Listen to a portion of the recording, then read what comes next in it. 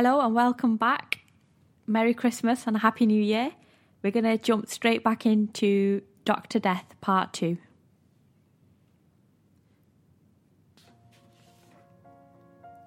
There is so much mystery surrounding the man they call Dr. Death. He is suspected of killing upwards of 215 people over the span of about 20 years. A small genocide by one of the most respected doctors of the area. The concept is hard to believe it is supposed to be.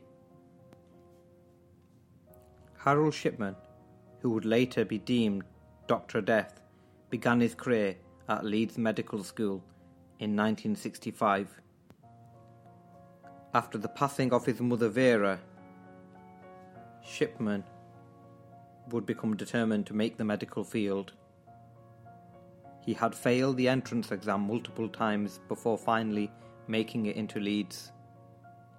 He graduated in 1970 and in 1974 started working as an assistant general practitioner at the Abraham Ormerod Medical Centre in West Yorkshire. Shipman quickly gained the reputation of the outgoing young doctor who brought new methods to an old field. He was confident and friendly with the partners of his practice. A charming smile would win his patients. Even though his partners and patients loved him, those who worked under him saw his truer side. From the sheltered life his strict mother had given him, Shipman maintained a superiority complex and expressed it with those who worked below him. He would oftentimes demean his employees and even call them stupid. He was resistant to anyone questioning his methods, and he showed his true colours of things having to be done his way. Yet something even darker lied behind the kind eyes of this soon-to-be monster. Shipman had been falsifying prescriptions for pethidine. Pethidine is a synthetic opioid. The effects resemble that of morphine, the drug that Harold would watch be administered to his mother every day after school. Suspicion arose, but Shipman's respect in the community had shielded him. All of his partners defended him as being upstanding, and the allegations subsided. The watchful eye of the pharmacist maintained vigilance though, and soon an investigation took place. Upon looking at the prescription amount and the patient's files, it would come out that this innovative new doctor had been keeping extremely poor records of the drug he was administering to his patients. Even more, this didn't cover how much he was stealing from the pharmacy. Pethidine, like all opioids, is extremely addictive. This led police to consider the doctor may have been selling it. When the partners of the practice approached Shipman in a meeting, his first instinct was to lie. Shipman knew the facts were hard to beat, so he admitted his guilt. But his sociopathy showed.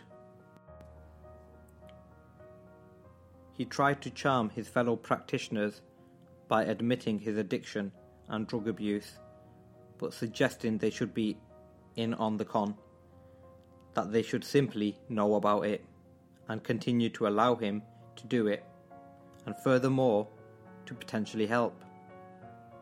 The room of shocked faces without hesitation denied the proposal. The man they came to love and respect shattered, and Shipman peeled from the facade. Quickly, he turned on his partners, screaming first that he would resign. Then just as quickly, he took back his resignation, stating that if they wanted him gone, that they would have to force him to go. His wife Primrose was called, and she joined her husband, suggesting they force him from the property. Police came soon, and did just that. Dr. Shipman paid a fine of £600. Even during the legal process, Shipman was made to return to medicine.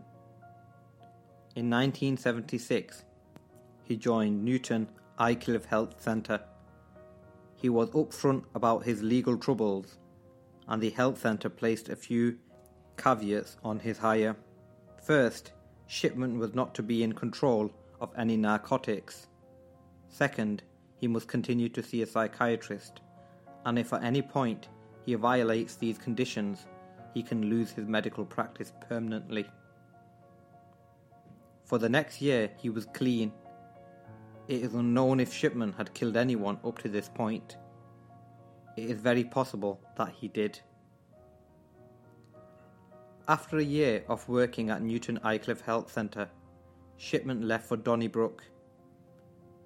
He would spend the majority of his career there. When he was hired onto the Donnybrook staff, his caveats were lifted. Because his drug use did not result in harm to his patients, his ban was lifted. Ironically enough, it would be opioids that would become his weapon of choice. Donnybrook reignited Dr. Shipman. The young innovator was back. The community was magnetized to this doctor who represented them. What a doctor should be. The man would go out of his way to check on his patients. In a time when home visits were becoming a thing of the past, Dr. Shipman made it a point to continue his loyalty to his older patients. They trusted him to be there for them, and he was. The average office visit was supposed to be 7 minutes, but Shipman would always take extra time for his patients. His surgeries would also stretch about half an hour. Shipman was confident, but his loner side was more prominent than his first practice at Abraham. It's impossible to exactly pinpoint when Shipman began his murder spree.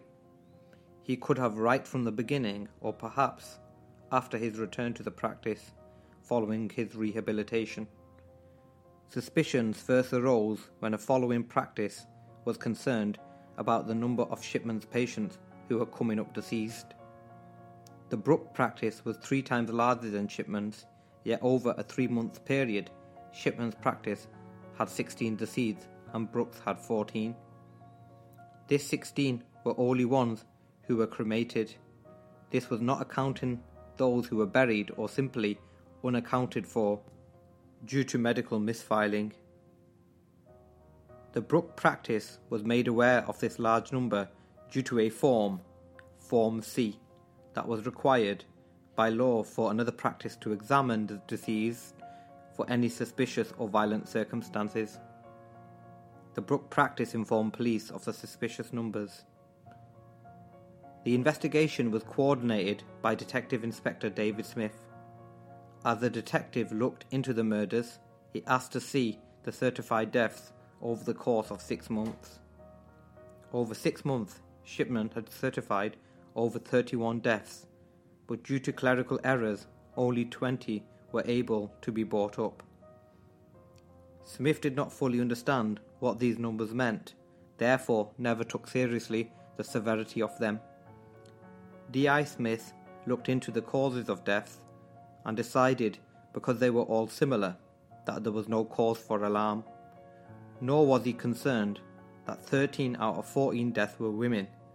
Smith, on April 15, 1998, closed the investigation, after never have taken the investigation seriously from the start.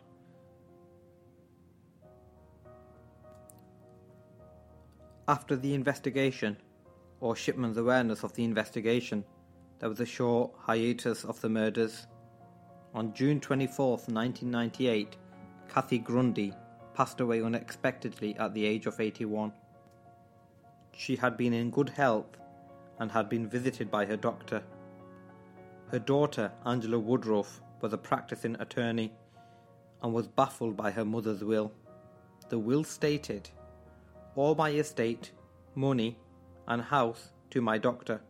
My family are not in need, and I want to reward him for all the care he has given to me and the people of Hyde. He is sensible enough to handle problems this may give him."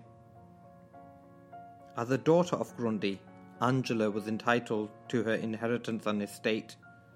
Angela also oversaw her mother's legal concerns. Shipman had committed fraud. unfortunately made a crucial mistake.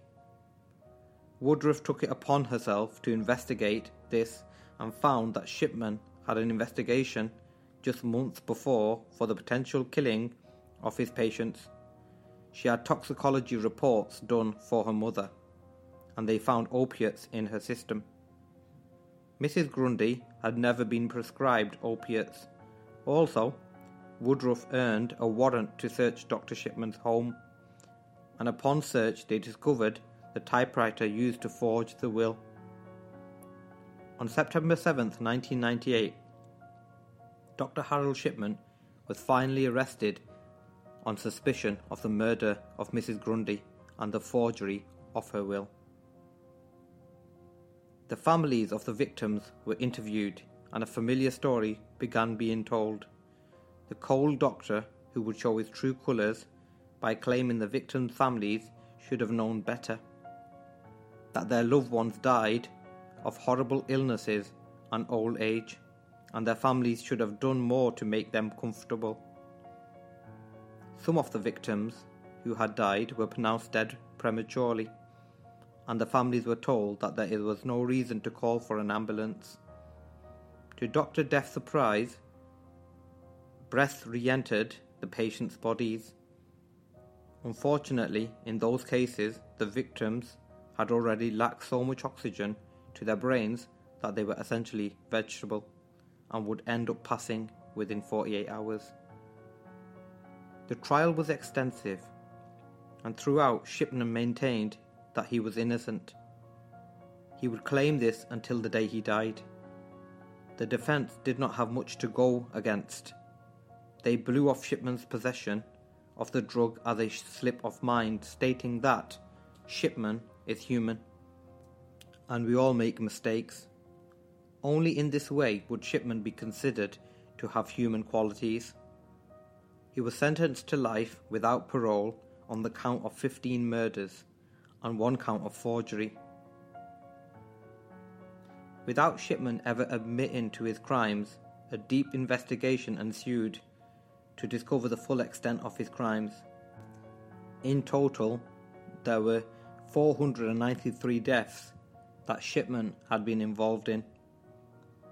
The detectives working on the case made use of medical files, witness accounts, and family members in order to make any confirmation that these deaths were indeed murders. Of the 493 deaths, 215 were confirmed to have been purposefully by Dr. Shipman. His first confirmed kill came in 1975 on March 17th. Eva Lyons, aged 70, had been given a lethal dose of a synthetic opiate to the back of the hand. She had been suffering from a terminal cancer, and with her husband by her side, Dr. Shipman had injected her with death. Lyons' husband was convinced the doctor had done it on purpose. The husband passed off the murder as ending her suffering, a sort of Kevorkian-style killing, and it may have been. It is still unclear what caused Shipman to cause so much tragedy, or the reason behind every death. Mrs. Lyons, though, was not his first attempt. His first attempt came just a year prior, in August 1974. Mrs. Elaine Oswald, aged 25, had come in to see Dr. Shipman with pain in her left side. Mrs. Oswald is the only case that involved a living person to tell the tale. Shipman diagnosed her with a kidney stone and suggested that he come by the next day in order to take blood samples. Urine samples are a common procedure for kidney stones, not blood samples. This leads investigators to believe that this was strategic to get Mrs. Oswald alone at home. The following day, Dr. Shipman had made his visit. In addition to Mrs. Oswald's already prescribed Diconal, a mild opiate, Dr. Shipman had injected her with pethidine, the drug he had been abusing at this time. Mrs. Oswald went into respiratory arrest. Dr. Shipman began administering CPR on his patient, bringing her back to life. Again, without a confession, it is unclear what the reasoning was behind the attempted murder and resuscitation of Mrs. Oswald. Like the defence stated, it could have simply been human error. The surprise of respiratory arrest may have shocked the doctor into jumping in and actually saving a patient's life. Mrs. Oswald had been well under the age range of all of Shipman's victims.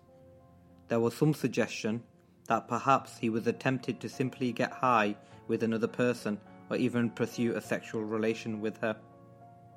There were 21 total confirmed deaths at Dr. Shipman's first residency. After Shipman's trouble with drugs and rehabilitation, there was a long period of inaction by the murderous doctor. Because of his inability to handle opiates, Dr. Shipman would have trouble acquiring his weapon of choice. After changing facilities though, and later having his own centre, Shipman would up his hobby quite a bit. Once Shipman left Donnybrook to begin his own practice on Market Street, Shipman developed a more distinguished pattern.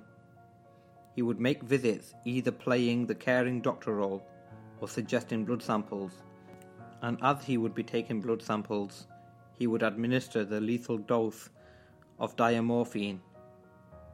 The following day, he would prescribe the newly deceased with 30 to 50 milligrams of diamorphine. This backtracking would be his out for any suspicions. He would say that he had prescribed the patient with a drug and they simply overdosed, either purposely or trying to get high. On August 31st, 1993, Shipman had been administering a dose of diamorphine to Mrs. Mary Smith. Her stepdaughters had walked in and saw her sleeping deeply. They had startled Shipman, and he was unable to finish giving a lethal dose. This prevented Shipman from future post-prescriptions. He was getting sloppy and predictable. Because Dr. Shipman never spoke, it is hard to understand why he did what he did. The final tally of confirmed comes to 218 deaths, adding the suspected, and it is 238. Shipman had never boasted about his killings, and as sociopath he was, it would make more sense if he had boasted once he was caught. Looking back at his childhood and how his mother's doctor magically made her pain disappear until the time of her death must have played a significant part. In some Kevorkian fashion, perhaps Dr. Death was trying to alleviate pain permanently from his patients, save them from the cold suffering of death. By administering a harm opiate blanket, his patients were mostly elderly women, like his mother as well. It is clear that he never intended for his work to be found out. He had made sure to destroy a lot of the records. The introduction of computers in 1989 into the medical field allowed these records to remain safe from Shipman. This justifies his resistance to them. It is quite possible, as well, that he became addicted to taking life. His addiction to pethidine suggests he struggled with addiction, and the high of taking life helped to continue him on his path. The police found a jewellery box in Shipman's home, leading them to believe his motives were monetary based. It may have been, though it may also have simply been a side effect of his actual motive. On January 13, 2004, Dr. Harold Shipman looped a white cotton sheet over itself, and fastening it to another, the knot had been tight and strong. It was the day before his 58th birthday. He slipped the soft noose around his neck. He left no note, just a sad corpse of an evil man. With no answers and no confessions, the families of those taken are left in constant wonder. If there is any positive to take from this, it was to fix a broken system. Shipman was prolific because he took advantage of a system that had holes in it. Since then, those holes have been filled, but killers will still find ways to exploit those openings. Britain's most notorious serial killer left the world in question. Who is my doctor, really?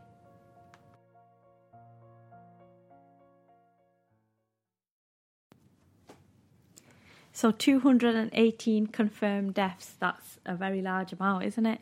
Yeah, I can imagine it'd be more than that, actually. Well, they said 238, which they assumed was him. Accounts vary, though, because you can, when you're actually doing the research behind it and look in more detail, there seems to be a range of numbers across different sites.